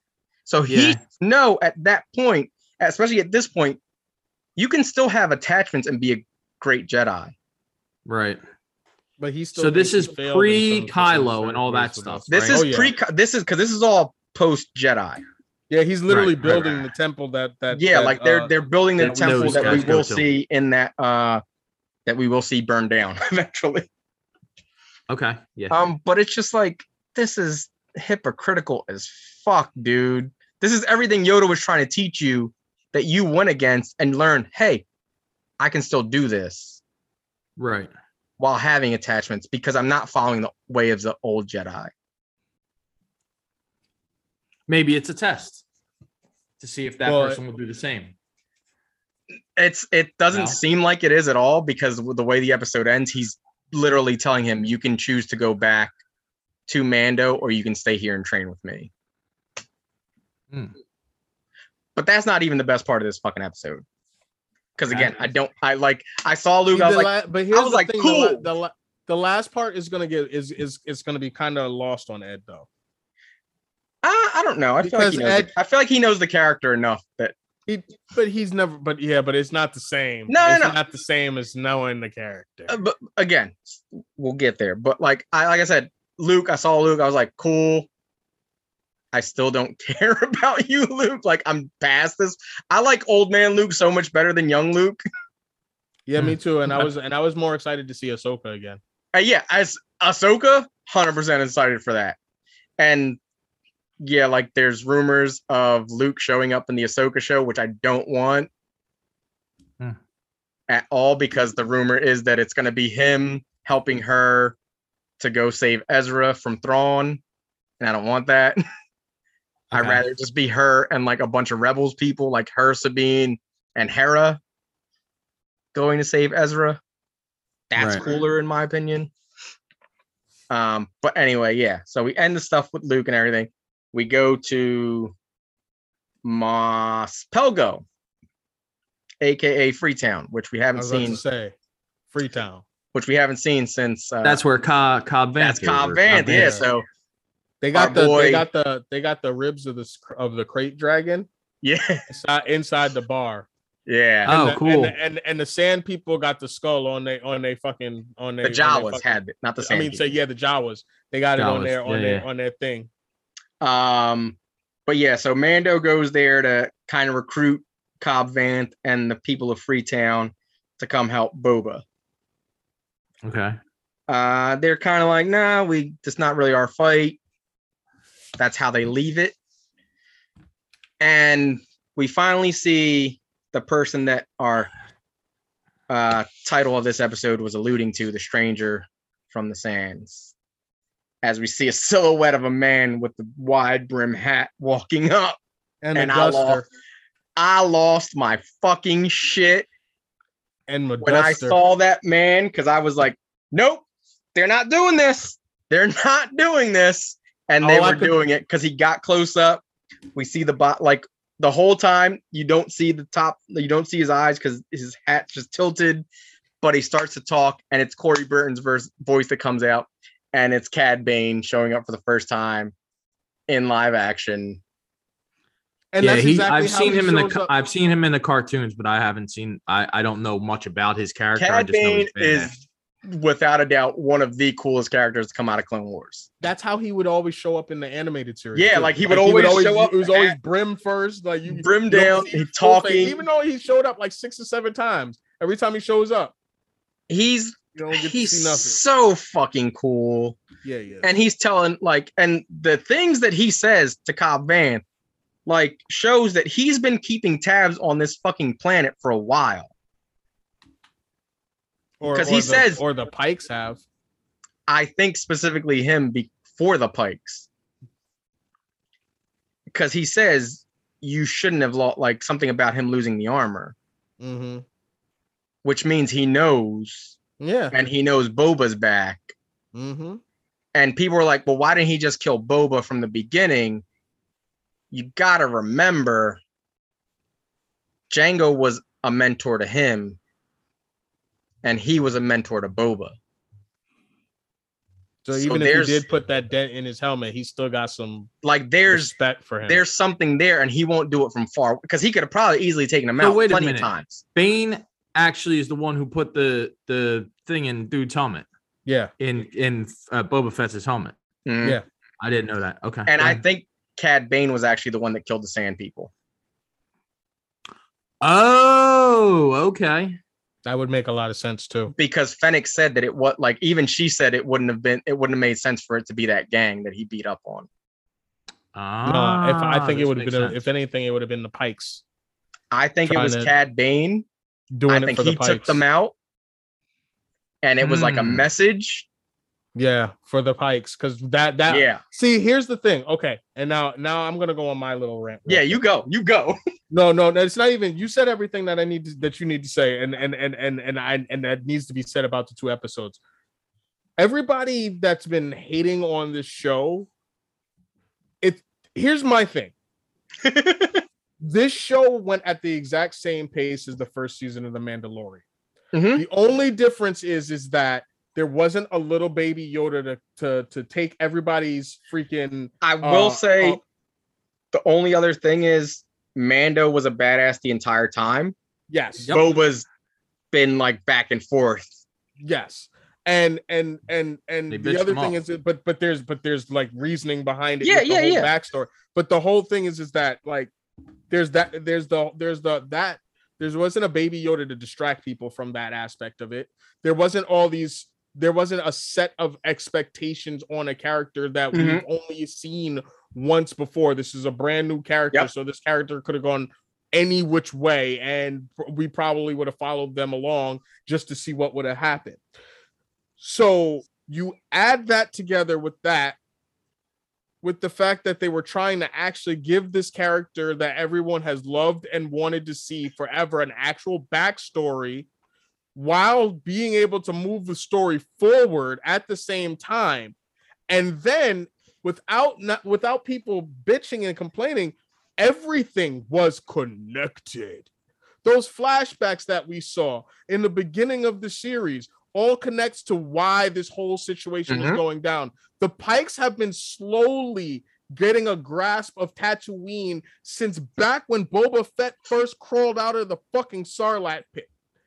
Boba Fett has been dealing with these people. Not really. He's dealt with them once. And that whole situation soured him to them since. Now that they're all coming out and Boba Fett is out and knows exactly what the fuck he's trying to do, everything connects. Those flashbacks had meaning not just to give Boba Fett a sympathetic side, but to show that the Pikes have been here this whole time. Yep. And that they are the big bad that we've been looking at. That's why these fish people just keep showing up. It's like, I know people are like, why do they keep using the same people? Why do they keep using it? Duh. This is the syndicate that everybody is fucking scared of. And it's also, if you've paid attention to Star Wars, you know the Pikes are the ones who control the spice. They own, like, Kessel is run by the Pikes. And that's where the spice comes from. And I get that, a lot of people won't know that because they didn't watch Clone Wars. That's absolutely fine. Yeah. But barring all that aside, like, everything that happened that people were bitching about, like, all led to something. Yeah. Like, it's not like it was aimlessly done. Like, it really wasn't. Like, it was like, building a story. Exactly. Where there was none before. Yeah. And it was building something everyone had this perfect picture of Boba Fett in their head. And this didn't fit what everyone had. This is the only, and again, you guys, the points you're making are valid. The only thing I could say is every episode of The Mandalorian season 1, season 2 as well, but I'm focusing on just season focus 1 on one. it's Boba Fett season 1, Mandalorian season Yeah. 1. Every episode of The Mandalorian was exciting. Every one of them. I liked every single episode. Boba Fett, the first 4, actually. The first 4 I found anywhere from totally boring to mildly entertaining. Again, you're not wrong. It is building to something. I just am bored by it. That's all. Yeah. This took a very, like, I feel like Book of Boba Fett took a slower, methodical pace to get to where we are now, where everyone's losing their shit. Why. Because like now we built up to this big thing. These last 2, although they're more Mandalorian based, sound amazing, and I can't wait to watch. And again, what Bryce Dallas Howard did her fucking thing. Yes, she did. She needs to. She did these 2? She did episode 5. She did 5. Okay. Episode 6 was Filoni. No, my thing is that, like, with all of that being said and it all building and everything, and it's like we kind of like we know that things are going to be slightly interconnected. Oh yeah, very much so with that. And I did like the fact that they took these 2 episodes to sort of like show us what he's been doing, exactly, and connect this story to his and everything else, because he does owe him, and they didn't have to show this in Boba Fett. They could have easily just like had him show up and then shown us in the next season of Mandalorian what was going on, which I actually thought was what they would do. So did I, but I think the Boba Fett story that we're getting is the other 5 episodes, and they had these 2 episodes carved out specifically to give us Mandalorian. Right. To give us Din Djarin and Cobb Vanth and these other characters and fucking bring in Cad Bane like a motherfucking boss, because he comes in and shoots Cobb Vanth down, which he's not dead. He's not dead because he doesn't shoot him. He doesn't do a kill shot on him. No, but that deputy who was a deserved every dickhead. He deserved every shot. He's a dickhead from the moment Din Djarin shows up, when he's like, "You got to move your ship." Yeah, and then he just kept on. Like, Cobb tells him, "Go inside. You don't know who you're dealing with. Why are you in the middle of why are you trying to get in the middle?" And then you keep on and you get too close, and Cad Bane just had to show him why he is who he is, and he does not shoot him once. He shoots him so many fucking times. So good. Yeah, that deputy. Are you gonna interrupt? You gonna interrupt my shootout? No, I do not. Grown folk talking here right now. Yeah, facts. So we only have 1 episode left of the Boba Fett. This next episode is a finale. It's gonna be the big fight. I think Cad Bane's gonna have a little bit more muscle on his side, because just him and Pikes, I don't think is enough. Will he have what's his Wookiee guy? Chrysanthemum is with Boba. He's with him now. Yeah. Well, at the end of the last episode, they fight, and then is he with him now? Yeah, he went and got him. He offered. He got him after Chrysanthemum freedom. Rodian. Oh. Chrysanthemum killed the Rodian. Okay.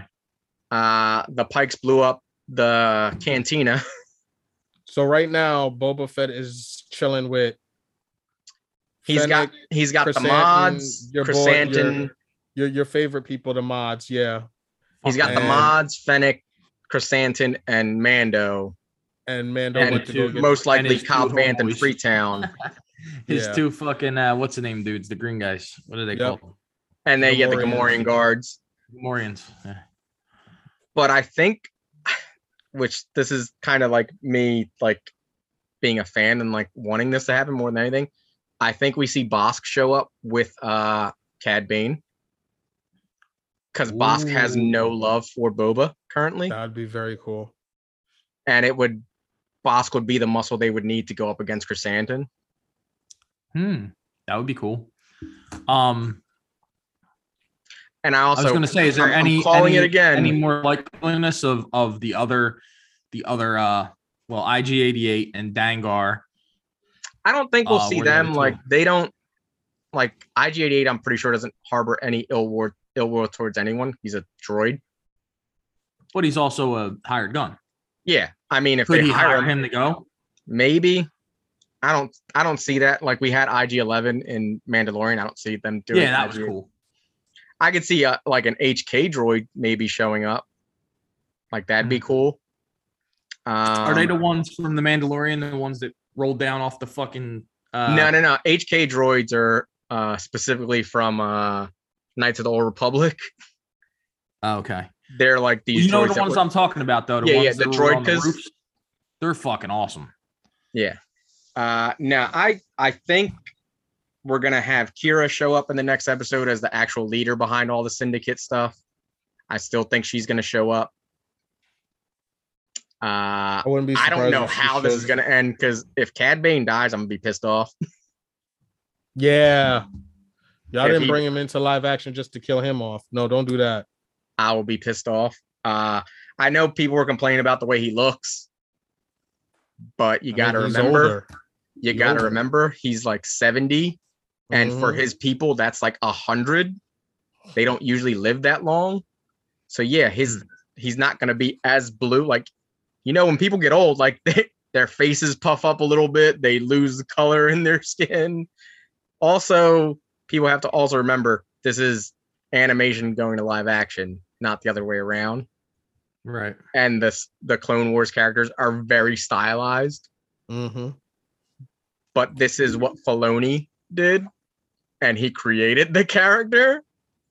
So I think he has final say on what the character would look like in live action versus Don't you tell me what my character should look like. How dare you? I want someone to be like, no, this would look better. Shut up. Well, they have done that apparently. There's a side by side. Yeah, I seen that, and I'm like, what he should look like, and I'm like, he looks the fucking same. He's just bluer. Yeah. And it's like, guys, you understand the way they age. Like, he shouldn't even be alive by like average standards of his race. I bet you that breathing thing for the exactly. Like there's probably a lot going on there. Like, he might have mods himself. But he's awesome. He is the coolest character, and I'm super excited for him in this. Like, it's gonna be him and Boba. Like, they're gonna have their showdown. I just don't want him to die. So that the end of the end of that episode, or no? That's yeah. The stuff with him happens, and then like the episode ends with Luke telling Grogu he needs to make a choice. Okay. You can have this lightsaber. You can have this lightsaber that belonged to Yoda that was canonically destroyed in the comics, but also canonically rebuilt. Was it rebuilt? Yeah, they said that there was a scene of him rebuilding one. I don't remember that. I just know that it was canonically actually destroyed, and there was no reason for Yoda to rebuild his lightsaber. But judge him by his size, do you? And that's another thing I didn't like.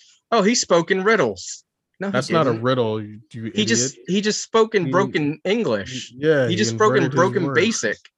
Yeah, like you just like he didn't speak in riddles. That was not a riddle. And then the thing is, back to the whole Grogu thing. We finally get his flashbacks of him like during Order 66. So he was there during Order 66. Yes. Okay. Yeah, my man's got some PTSD. If they explain that as the reason why he's still like baby-like and doesn't speak or anything, I can accept that. But even the however any race or whatever matures, by 50, he should be able to speak. And I was gonna say, is he speaking now or no? He's not speaking. People were saying that like at the end of the episode, it looks like he's gonna say something for the first time. But I feel like he shouldn't be like a baby, and like that's what he is for all intents and purposes in this show. He's a baby. Yeah. But he's finally starting to do stuff in this episode. We see him during the training, like actually starting to do stuff, which is cool. Yeah, he can move now. Cool. But I want to know who saved him, because it wasn't any of those Jedi. They all died. I know. Yeah, but me too. I still think I still think it's Mace Windu. I'm gonna tell you why it's not. I'm gonna tell you why it's not. Because there are people that think it is. At the time that this was happening, Mace just got yeeted across town. Like, I'm sorry. Even I didn't know if survived, that came beforehand or after. I think Mace did survive that. Like, I do think Mace is alive. My man he can't make it across. He can't with no hands. He ain't making it that far. And no hands. He ain't making it that far. Who else from the prequels was around then that would be able to have done it to save him? I don't know. I have a feeling it's gonna come out that it was maybe someone like an Inquisitor, someone of the Sith, something like that saved him. People were saying that it was R2, which doesn't make sense either because R2 wasn't there. And they're like, oh, well, it looks like he's inside of something. And I'm like, yeah, he's probably inside of his pod. Because if he's inside of R2, how does R2 then get from there to let him out somewhere and then get back to everything we see him happening in Revenge of the Sith? Like, it doesn't make sense. And again, it doesn't always need to be somebody from the past. It could legitimately just be another random droid if that's what they're going for. Like, there's so many things it could be. It could be a young Cal Kestis that just finds him and like spirits him away. Okay. There's so many things it could be. Maybe Anakin finds him and just. I don't think Anakin would find him and not kill him at that point because Anakin was killing all kinds of kids. I saw you guys also talking back and forth about possibly if they end up having a show with young Luke and the rest of them. I don't know. Yeah, if they did the Shadows of the Empire series, that's like kind of rumored now. Yeah. I don't know much about that, but you were saying to bring back the guy who played Han, what's her name's daughter, Lily Lord. What's her name? Billy Lord. Yeah, Billy Lord as a young Leia. She was also already a character in one of the movies. Yeah, but it was such a small character. Nothing. Yeah, it was a. But she does look a hell of a lot like her mom. That would work. Donald Glover. Yeah, if they did that, that could be really cool. And then Sebastian Shadows of the Stan Empire is a very cool, like little story that we never got more of. Like, we got the game, the books. I know they made. I think there was a comic and the figures after it. Yeah, there was figures and toys and the ship. Yeah, Dash Rendar, and yeah, I remember. What if Dash Rendar shows up in this next episode? That'd be funny.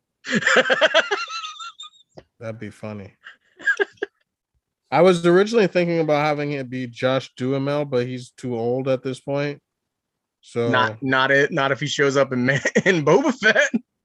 Oh, good point. That's late. Yeah, that would. Yeah, he actually would be perfect at that age. I think what's his name would look. But for Shadows of the Empire, I was thinking Richard Madden. Yeah, no, I like that. Richard Prince Madden? Caesar. Yeah. Who would play Prince Caesar? Richard Madden, you know, the guy that was in that movie you love so much. I know who you're talking about. I just think another Game of Thrones guy would be a little bit better. A guy that you like a lot more. Oh, Jaime Lannister. Oh, for Dash Rendar? Yeah. Well, see, I was trying to go young. I was trying to go for younger. I actually like him better for Prince Caesar. Like, put some green on him. Yeah, he'd actually be a great Caesar, but I was trying to go for younger. Yeah. No, I think Richard Madden has the look of Dash Rendar too. Yeah, we're going back in Return of the Jedi time and whatnot. Yeah. There's a lot of cool shit, and like we could get those cool looking, like that's Luke really, like, you know, going back with the whole dark side stuff. Like, there's a lot of cool stuff. If they did that, that would be awesome. I do think it would be better if that was animated though, like Clone Wars style, because that's what I'm saying. Because all those people are like either too old or not alive anymore. Right. That would just it would just look cool. It would look cool. Like those characters are already stylized enough, like in that like era of stuff. So it'd be really cool to see. I mean, like Dash Rendar looks like straight out, like he looks like Cable. Yeah. Like, so I have a quick question before we move on to the next thing. Because it's 8:30, basically. Yes. Do we want to continue? I want to talk about this stuff. I do. Do we want to continue to talk about it now and go for like another like 45 minutes talking about that? Or do we want to? Because I could talk about that for so long. I'm good to go. All right, let's talk about it, I guess. I need to get it out of my system. Okay. Never mind. Never mind. So moving on from Star Wars. My man's Jonesing. Moving on from Star Wars. Jonesing. To something I've been waiting for the better part of 5 years. Has it been in? It's been 5 years since that campaign ended. So yeah. Okay. So probably longer than that though, since this. But did you know it was going to be a thing 5 years ago? No. Okay. So then you weren't waiting then. Oh no, I was waiting because I was thinking about it just like the entire time. When this arc, like especially the arc that's happening in this series, when that arc was happening, I was like, holy shit, this would be so fucking cool if it was animated. And like because so many, like the fan art community with Critical Role is ridiculously fast. They will make fan art while the episode is happening. Wow. And it's very, very good. So yeah, we're talking Legend of Vox Machina. At this point, we have 6 episodes. The first 2 are a nice little introduction to these characters. Actually, very different from what the original story was supposed to be, because it was supposed to be the first adventure that they went on as like in game. But when they were actually doing everything and setting it up, it didn't play out well. So they kind of rewrote it and changed things. And I like what they ended up having. In the first episode, we get introduced to our team of Vox Machina, who are a bunch of assholes. And I fucking love them so much. Oh my gosh. I was not prepared for that. I watched this with Jacinda, and when we met Scanlan, Scanlan Shortholt. Like I'm just holding on to the remote and my jaw is on the floor and I'm like, oh shit. Oh. And then I thought it was over and then there was more and I'm like, and then you see him again with the daughter. The best part is that scene in the bar, and it's great because we open up in the D&D trope of meeting this group in a tavern, which is how many a D&D game starts. It's so funny. They actually dubbed some of that at New York Comic Con. They did a like live dubbing of it, and I'm sure they went back and like re-recorded, but it's like you see how that scene plays out even further, and there's so many funny things, from Percy misfiring with his gun in this, which is something that happened a lot in that campaign, where if he rolled a natural 1, he would misfire and had to fix his gun. There's so many little things. Grog cutting the orc's arm off and then asking if he can keep it. I fucking love Grog. He's so fucking funny, and he just gets funnier. Like, you the best. I love, and like Jacinda loves them. Jacinda loves Grog and Pike. Well, Grog and Pike like it's funny because that's what they said. They said, I love those two. And then like someone else came across the screen and they were like, well, I like them too. And then someone else was like, I like them. And it was like, you know what? I just like them all. And I'm like, they're all like very good characters and very different from each other. You have the twins, Vex and Vax, who like, and I love it. In the one part, Keel's like, the twins, they don't care about anybody but themselves. They're like, fuck you. And it's like, no, but it's true. And Grog just wants to fight everyone. And that's true. And it's just so good. And we see them get kicked out of the tavern for starting this huge brawl. And they're down on their luck, and it just sets them on their whole thing with Sovereign Uriel and what's ending up there. Also, our first Matt Mercer sighting as an NPC rolling around when Scanlan pisses on him.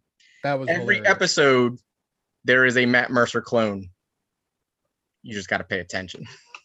And almost everyone does not make it. I gotta go back and look for the Matt Mercers. But there's so many little things on top of like the big stuff. Like also voice cast in these first two, just in the first two episodes, amazing. Aside from our main cast of characters, we have Kari Payton as Sovereign Uriel, who's awesome. And I had one of my friends text me, he was like, "Is that Cyborg?" And I'm like, "Yes, it is." David Tennant as Krieg. And he's so good. Something about Scottish dragons. Something that was really cool that I love the way they did actually in this is when Vex, when her primeval awareness starts to act up. So for those that don't know, in D&D, as a ranger, you get something called primeval awareness, where you can sense fae, fiends, celestials, dragons, all those kind of things. So one of the characters in that first scene when they meet the Sovereign and the Council is a dragon, but she doesn't know it. She just feels this whole thing. And it's specifically because she has a closer tie to dragons, because dragons killed her mother and those are her favorite enemy in the campaign. So they do it a whole thing where it's kind of like her head starts to hurt and she starts to like go down, kind of like a spider sense thing, but she just sensing the presence of a dragon. She just doesn't know who it is. They do the obvious thing where they try to throw you off the scent of having it be someone else. We know it wasn't that person. But then Krieg turns out to be the dragon. They have a huge battle with Krieg. Awesome shit happens. Like there's a lot of little Easter eggs for fans of Critical Role. When they go to Gilmore's shop, there's a book that shows up in the foreground, Tusk Love, which is a book that's in campaign 2. That's a smut book that they all read, and it's like a joke throughout the whole campaign, where like if they come up against an NPC that they're talking to and the NPC's reading a book, they'll ask them what book they're reading, and it's almost always Tusk Love. But yeah, the first two episodes are like nice introduction to this team and showing them meet up. Like not even meet up, it's they've already met up, but them becoming these heroes to this city of Iman.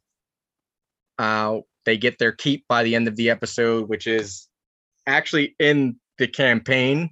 The keep was called Gray Skull Keep, which of course they can't use that. Can't call that on here. Yeah. But yeah, they get their keep, and then the second episode ends with our introduction to the Briarwoods for the first time. Lord Silas and Lady Delilah Briarwood. They bad. Voiced by Matt Mercer and Grey Delisle, Grey Delisle, if you do not know, she's voiced a lot of badass bitches in her day. I think someone that people will definitely know is Azula from Avatar: The Last Airbender. She voiced her along with a lot of other people, but I love her as the voice of Delilah. Matt is fucking amazing, reprising his role of Silas. But they're rolling up in a carriage coming to Amon, and they get stopped by bandits. Silas comes out and handles the bandits very easily, and the bandits were not ready for them at all. You did say it was nothing. Yeah, it was really nothing to him. Let me hold on. I just remembered something from I only watched one episode. Yeah, but the one line are like, these people killed the murder hobos. Yeah. So that's all. And I was like, hey, I know that reference. Yeah, like that's all like just D&D stuff. Like that. Like when I heard murder hobos, I just started laughing because the death dealers. Yeah, the death dealers. Yeah. They're again, I thought that was very funny. So many little things that are like just like little nods to D&D, as well as like there's like stuff that's specific to the campaign. Right. Yeah, so episode 2 ends with the introduction to the Briarwoods. In episode 3, we get to see the Briarwoods actually for the first time. Now, of note, this is not how things actually happen in the campaign. They don't go from being heroes to then meeting the Briarwoods. There's a whole bunch of shit that happens in between in the actual campaign. So if you're interested at all, you can go watch that. It's very good. They go to a dwarven city called Craghammer. So cool. And then the Briarwood stuff happens. They might be just swiping that around. Well, actually, the in the one episode in the second set of episodes, when they talk about their craziest kills, when Keyleth like has her little moment about dropping the Dwergar in the lava and her telling him to shush, that happens when they're in Craghammer. That was rough. And at that point, I actually caught. So I was actually not like paying attention. So when it got to Scanlan was like, "Ooh, my turn." I was like, "Jacinda, cover your eyes." I was like, "Jacinda, cover your eyes." I was like, "I have no idea what's about to happen, but I know." But you knew it was gonna be some shit. I was like, "This is gonna be dirty," and then it was just like, "Wow." And the best part of Scanlan, I still finished, is all his music is likely written by Sam Riegel, because Sam would come up with those songs on the spot when they were playing, and almost always they were like renditions of actual songs just turned into a D&D like equivalent. But yeah, then we meet the Briarwoods. Percy finally tells them why he hates the Briarwoods so much. They killed his family. He's still holding shit back. Yeah, he is.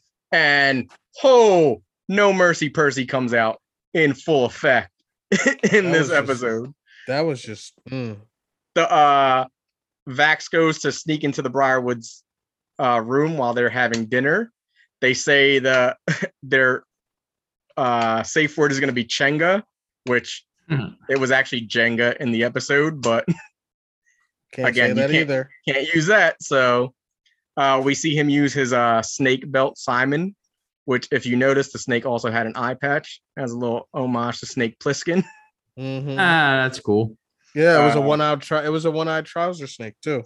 And then we get to see, and this scene happens a lot differently in the campaign when it's played out also, because Vax sneaks in while the Briarwood's already in the room when it happens in the campaign. But everything that happens from there, from Silas biting him and doing all that, like that all happens. So Silas is a vampire. If you don't know about this point, Silas is a vampire and Delilah is a necromancer. I was right.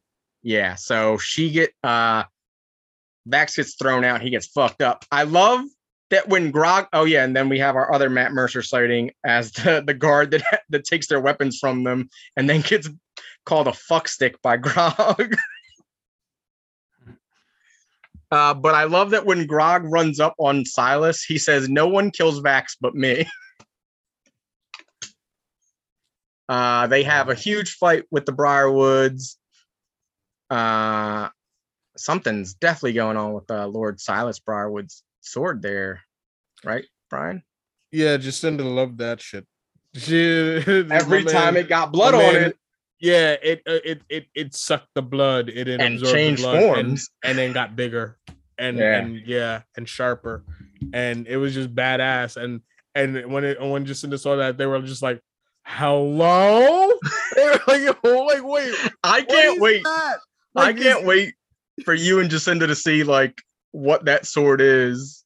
Like, there was a lot of that because they said the same thing when they first saw No Mercy Percy, especially when we see him again, and especially when we saw it again at the end, and they're like, "Yo, wait, what is with this smoke? What is with this shadow?" The best part is that scene happens in the campaign, and the line your soul is forfeit is right out of them playing. Yeah, Jacinda goes, what does that mean? I am vengeance, which is probably like him referencing Batman, because I know Talison's a huge Batman fan. But and then your soul is forfeit. Yeah, that was good. That was good. And then he blows Desmond's hand. That was good. So good. So good. They get locked up. That's how we start the next episode.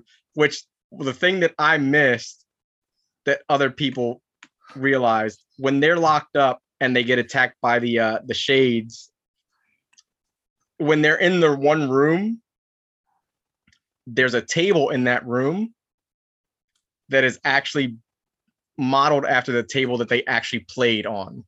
Oh wow. Which was really cool. Yeah, there's so much. But yeah, they get attacked by shades because Scanlan has Delilah's book, and the shades are trying to get the book. The Matt Mercer cameo in this was one of the shades. Oh wow, okay. I would have never picked that one up. The character that is guarding them, Jarrett, actually has a way smaller role, because in the campaign, he was hired by them to protect Desmond from Percy. Because they had Desmond locked up in their keep, and they just wanted to keep Percy from attacking him. So yeah, his entire troop gets killed by these things. He helps them escape because they're gonna go deal with whoever did this. They start making their way. They get a bunch of shit from Gilmore, and on their way over to Whitestone, which is where the Briarwoods currently are, and it's where Percy's from. They get attacked by these new hound things that actually weren't in the original campaign. They were something created just for this, but they get attacked by them. One of my favorite scenes in this whole attack is because you're seeing the building of the Vax and Keyleth love story. They're like starting to lay the foundation for that. Because when he gets attacked by one of these things, you see her eyes like glow green and her face start to go a little feral, which we then see later is her transformation into her saber-toothed tiger form. But that's really cool. One of the coolest scenes, though, in all 6 of these episodes is the Sun Tree scene. It's one of the most fucked up scenes, but still one of the best, because they finally get to Whitestone. They're making their way through, and Percy stops dead in his tracks and is staring at the Sun Tree, which is completely dead at this point. It's supposed to be this it's this huge tree that is like the center of their town, and it's supposed to always be in bloom, but it's completely dead. So that just shows how bad the Briarwoods effect is on this place. Hanging from the Sun Tree is 7 individuals, right? Yeah. However many is in their crew. Because they had one for all of them. And everyone is made to look like one of the members of Vox Machina. And the sad thing is, we see these people before coming to Lord and Lady Briarwood, thinking that they've earned like this huge favor with them. And it's really sad because we know what's going to happen when she puts the Everlight symbol on the little girl. Like you guys didn't, like you wouldn't know, but me knowing what's coming, because that did happen in the campaign, I knew once she did that's what was coming, and it made that scene even more heartbreaking because you know what's coming next. And then when they actually see them, they realize it's a message to them because they're made up to look like them. Right. And it's really sad because they didn't get 2 gnomes. They got 2 kids. Right. And killed these kids. That's crazy. Yeah. I got to watch the rest of these episodes. I just haven't gotten to it yet. It's so good. Like, there's so much more that happens, but to kind of cut like things short, like I don't want to go on too long, but there's so much that happens. The Sun Tree scene is fucking amazing. I actually like send you a video that I have of like they did a side by side of them like having it happen in game and like Matt like describing it to them and them realizing what it was and then like watching the actual like the animated version. That the introduction of Bad News, which we kind of see earlier in episode 4, I think. Yeah, you see like Percy like working on it for the first time. You see it on his workbench, and if you don't know what that is, like you're like, oh, that's pretty cool. But then you see him actually using it to like look at things, and we haven't seen him use it yet. But that gun is fucking badass. And the reason he names it Bad News is because bad news always travels fast. Yo, yeah, I mean, I know we're probably going to find out, so I'm not even going to say anything. And that's the thing, like, I don't want to say too much, but one thing that you did get to see at the end of this episode is that on his gun, every barrel has someone's name etched into it. And if he kills them, the name disappears. And there's a specific reason. I'm sure it has to do with No Percy too. No Mercy Percy. It's 100% has to do with him. Yo, because he's flipping out on his peoples, and his peoples is trying not to do. And that's the thing, nothing but help him. It's funny because before the season came out, the entire like Critical Role fandom was like, "Look, guys, we know Percy's gonna do some shit, but there's a reason." And it's like he does do some shit, but there's a reason for it. Actually, something else that I'm gonna send you guys is so you can watch it. Also, them dealing with the door and not being able to get through it. I heard that they have issues with doors, and they have plenty of issues with doors. Yeah, like every time they try to get through a door, as you saw when Vax took Grog's toothpick from his sandwich. Actually, that fucking scene, because I didn't get to talk about that. And Scalen's like, I'm gonna go get the team. All right, on your way back, pick me up a sandwich. I'm not going on a sandwich run. Aww. Yeah. I fucking love Grog. And something else that I'll tell you, because Pike doesn't go with them to Whitestone. The reason for that, which I like the reason they made it happen in here, like the way they explained it away. During the actual campaign, Ashley wasn't able to play because she was in the middle of filming the show Blind Spot. Okay. Is that what it's called? The show with the chick with tattoos? Yeah, Blind Spot. Yeah. She's on that show, like she was a regular on that show. So she wasn't able to always be there to play because she was doing that. Gotcha. Yeah, I mean, so far, like I said, I've only seen the one. You guys obviously saw all 6. I liked what I saw. It's not that I don't. I just haven't had the time to watch the rest of them. But like Brian said, they're half hour. They're quick. They're quick to get to. They're doing 3 every week, so 2 more weeks and they'll all be out. Right. Yeah, so I definitely want to catch up on this. Yeah, there's 12 this season, which I think that's going to pretty much close up all the Briarwood stuff. I want to know what season 2 is going to be, which I think we'll know by the end of this.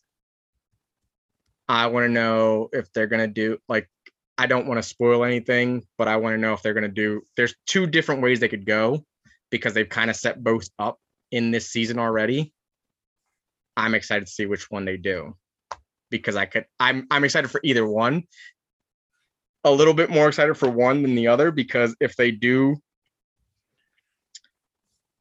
that one, there could be a lot more guest stars, specifically Joe Manganiello, Will Friedle, and people like that were huge in the arc that I'm thinking of. Gotcha. Yeah, I mean, I'm excited to watch the rest of it. You're obviously super duper excited for the rest of this season. Yeah. So yeah, we will definitely touch base when the other 3 come out. Hopefully by then I'll have watched all of them, and then we can catch up on all that stuff. Anything you guys want to add before we sign off here? Yeah. No, that's about it. Yeah. I mean, Wednesday, Thursday, and Friday, that's Book of Boba Fett Wednesday, Peacemaker Thursday, and Vox Machina Friday. It's pretty much must see TV now. I mean, these things here, and I'm backed up on this, but now I got to go watch. That's probably what I'm going to do when I get off here. I'm going to go watch these other 2 fucking Boba Fett episodes because I've heard so much about them, and both of them sound really, really good. So I'm making myself into a liar. I'm going to watch these two episodes. I'm getting back into it, and then we'll there's only one left, so I might as well just watch that one this Wednesday when it comes out. So exactly. So yeah, with that, I guess we'll say thank you guys for listening. You can reach us at the email account that is gslw@gmail.com. Or you can hit us up at our Facebook. We'll be dropping some pictures up there in a little bit about the Lord of the Rings. That's Geek Speak Last Week, 2 words. Geek Speak Last Week, 2 words. We also have an Instagram account, and that is Geek Speak Last Week, all one word. Yeah, I'll actually send those videos over to you, Bryce, so you can get them on the Facebook too. Videos? Yeah, the videos for the Vox Machina, like side-by-side stuff. Oh, okay.